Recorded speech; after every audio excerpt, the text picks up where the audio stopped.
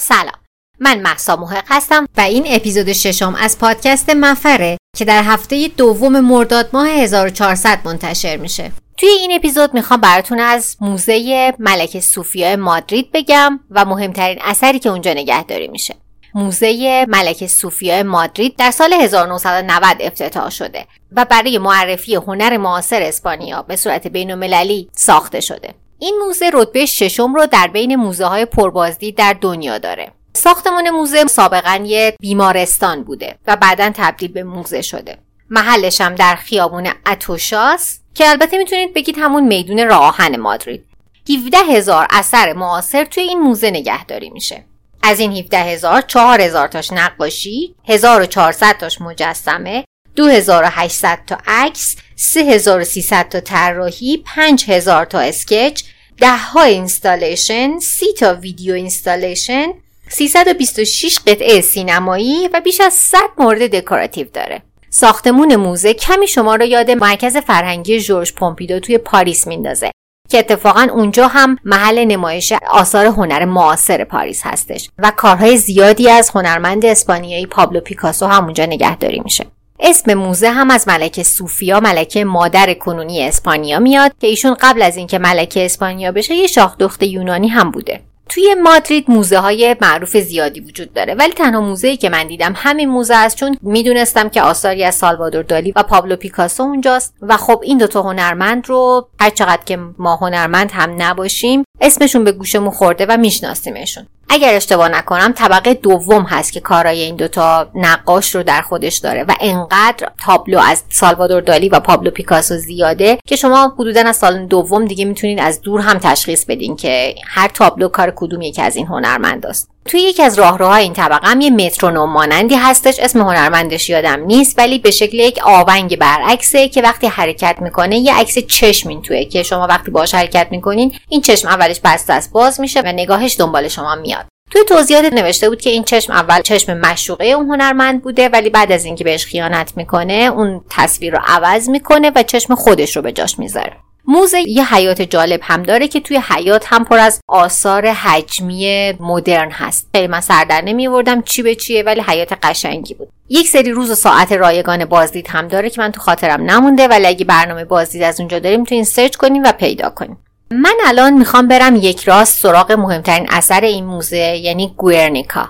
بقیه یه تابلوهایی که ازشون عکس گرفتم که مال سالوادور دالی و پابلو پیکاسو هستن رو بعداً توی اینستاگرام و توییتر پادکست منتشر میکنم. الان میریم سراغ سالونی که گوئرنیکا اونجاست. تابلوی گوئرنیکا حدوداً 80 سالشه و مهمترین نقاشی ضد جنگ در کل تاریخ بشره. 8x4 متره. یک تابلو خیلی عظیمی هستش و یک سالن کامل به نمایش اون اختصاص داده شده و کسی هم اجازه عکاسی از اون رو نداره. این نقاشی داستان بهتر بگیم مهم و تاثیرگذاری داره. توی 1937 جمهوری‌خواهای اسپانیا از پابلو پیکاسو خواستن که برای نمایشگاه 1937 پاریس یه تابلو بکشه. داستان جنگ داخلی اسپانیا توی اپیزود 16 و 17 پادکست دومی گفته میشه. پیکاسو از سال 1934 در پاریس زندگی میکرده. پیکاسو مخالف ژنرال فرانکو و رژیم فاشیستش بوده و در اعتراض به اون هم کمونیست شده بوده و هم در پاریس زندگی میکرده.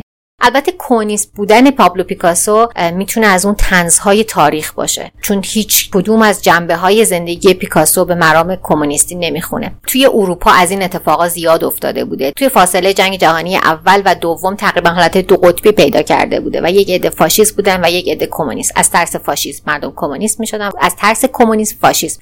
بگذریم.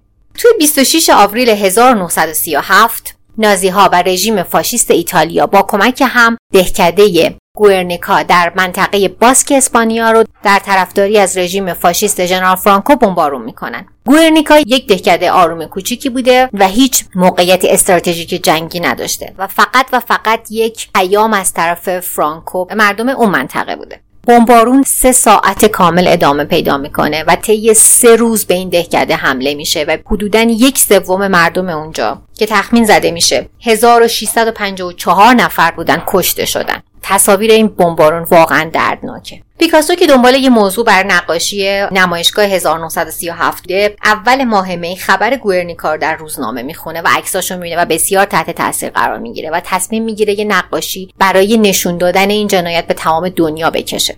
عکاسی به اسم دورامار پروسه کشیده شدن گوئرنیکا توسط پیکاسو توی آتلیه‌اش رو عکاسی کرده و عکساش موجوده. این نقاشی رو هر جوری که تفسیر کنین جنگ و خشونت رو داره فریاد میزنه. میگه یه مأمور گشتاپو در زمان اشغال پاریس به نقاشی اشاره کرد و از پیکاسو پرسید که این کار شماست و پیکاسو در جواب گفته نه این کار شماست. این نقاشی به شدت آشوبناکه و وقتی که روبروش وای میستید نمیدونید که از کجا شروع کنید به دیدن و تفسیر کردنش برای خودتون. از پیکاسو خواسته شده که در مورد این نقاشی و سمبولایی که درش به کار رفته توضیح بده. پیکاسو اینجوری جواب میده که به عهده نقاش نیست که سمبولای نقاشی رو توصیف کنه. اگر اینجوری بود که با یک سری کلمات اونو مینوشت. این به عهده کسیه که به تصویر نگاه میکنه که اونجوری که خودش میفهمه سمبولا رو تفسیر کنه. نقاشی سیاه و سفیده و شبیه استایل روزنامه‌ای که خبر رو توش خونده و عکس اون بمبارون رو پیکاسو درش دیده کشیده شده. این نقاشی رو پیکاسو در 35 روز کشیده و از یکی از نقاشی‌های خودش در سال 1935 اقتباس شده. اسم اون نقاشی مینوتور ماکه اگه درست گفته باشم. چیزی که این گوئرنیکا رو شبیه اون نقاشی میکنه المان‌هایی هستن که تکرار شدن مثل گاو، اسب، شمع، گل، پرنده، ساختمون و پنجره. از سمت چپ نقاشی شروع میکنم. وقتی که دارید این قسمت رو گوش میدید به نظرم بهتره که عکس اون نقاشی جلوی شما باشه تا بتونید بهتر متوجه سمبول ها بشید. اول از همه یک گاو نر توی تصویر دیده میشه. یه سری تفسیر میکنن که خود پیکاسوه، یه عده میگن مردم اسپانیاست و یه عده میگن سمبل ظلم و خشونت فاشیستاست. میبینین که تفسیرهای خیلی متضادی از این گاو شده. پایین تصویر گاو در نقاشی یه مادر و بچهش هستش.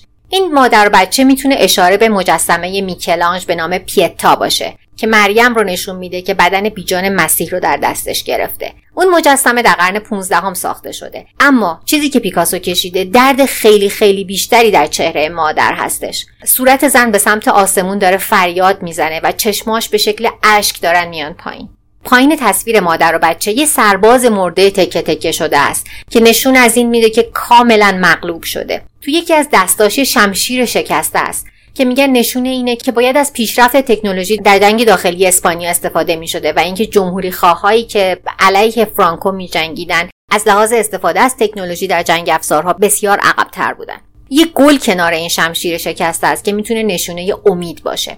بعضی هم گفتن که این سرباز یه گاوباز شکست خورده است، از همون گاوی که اون بالا سمبل فاشیسته و خب میدونیم که گاوبازی کلن یه رسم قدیمی اسپانیاییه. بعضی هم میگن این سربازی که افتاده سمبل سربازهای جمهوری خواهیه که مثل یک رویا و امید تکه تکه و شکسته روی زمین افتادن. در وسط تصویر یه اسب دیده میشه که زخمیه و داره میفته. بعضی هم میگن که سمبل مردم اسپانیاست که بهشون حمله شده. توی بدن این اسب 2 تا تصویر مخفی وجود داره، سر یک گاو و نیمرخ یک جمجمه. بعضیا میگن اسب سمبل فاشیسمه و اگه گاو رو سمبل مردم اسپانیا بدونیم، الان هم این اسب این گاو رو در داخل خودش داره، میتونیم اونو فاشیست بدونیم که مردم اسپانیا رو به بند کشیده. سمت چپ اسب توی تصویر یه پرنده هست که احتمالاً کبوتره و سمبل صلحه، توی سایه مخفی شده و اونم داره فریاد میزنه. یه عده دیگه هم میگن که میخواسته رنج حیوانات رو نشون بده در اون روز حمله توی روز انجام شده، توی یه بازار روز و حیوانات هم بسیار توی اون روز ترسیده بودن و فرار کرده بودن.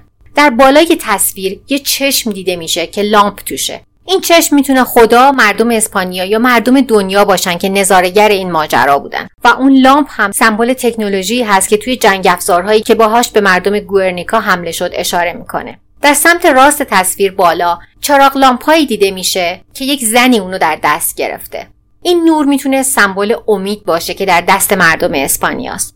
البته این نور میتونه مقایسه‌ای باشه با نقاشی با اسم 3 می 1808 اثر فرانسیسکو گویا که اونجا از نور برای کشتن مردم داره استفاده میشه. در پایین سمت راست نقاشی یه زن زخمی دیده میشه که داره خودش رو به سمت نور میکشه. هنوز امید داره اما پاهاش گیره و نمیتونه که به اون سمت بره. در سمت راست تصویر زنی در حال سوختن در یک ساختمون در حال سوختنه. حالت بدنش درست مثل حالت بدن مردیه که داخل نقاشی 3 می 1808 فرانسیسکو گویا در حال کشته شدنه. کلا کاراکترهای اصلی این نقاشی زنها هستن که رنج میکشن، زنها در حال فرارن و زنها که امید در دستشونه. همه کاراکترها پشت در و دیوار محصورن. شاید هم داره فضای داخلی استودیوی خود هنرمند رو نشون میده. میگن همه این نشونه ها انقدرها هم برای پیکاسو مهم نبوده. خود اصل نقاشی که داشته جنگ و ترس رو نشون میده براش مهم بوده. من وقتی این نقاشی رو دیدم هیچ کدوم از این تفسیرهایی که براتون تعریف کردم رو نخونده بودم. ولی وقتی روبروی نقاشی وایسادم ترس و وحشت و سردی جنگ رو حس کردم. بعد از اینکه نمایشگاه پاریس تموم میشه، پیکاسو قبول نمیکنه که نقاشی بره اسپانیا. میگه این نقاشی به اسپانیا نمیره تا زمانی که دموکراسی برقرار بشه. نقاشی در دور دنیا سفر میکنه تا اینکه برای جنبش جمهوری خواها پول جمع کنه. در نهایت در نیویورک میمونه تا اینکه بعداً به اسپانیا بیاد. پیکاسو در 1973 از دنیا میره و هرگز نمیبینه که گوئرنیکا به خونش برگرده. 2 سال بعد از اون ژنرال فرانکو میمیره و در 1978 بالاخره دموکراسی در اسپانیا برقرار میشه. اولین بار در 1981 گوئرنیکا در اسپانیا یعنی در خونه اصلیش به نمایش در میاد. امیدوارم که از داستان گوئرنیکا خوشتون اومده باشه.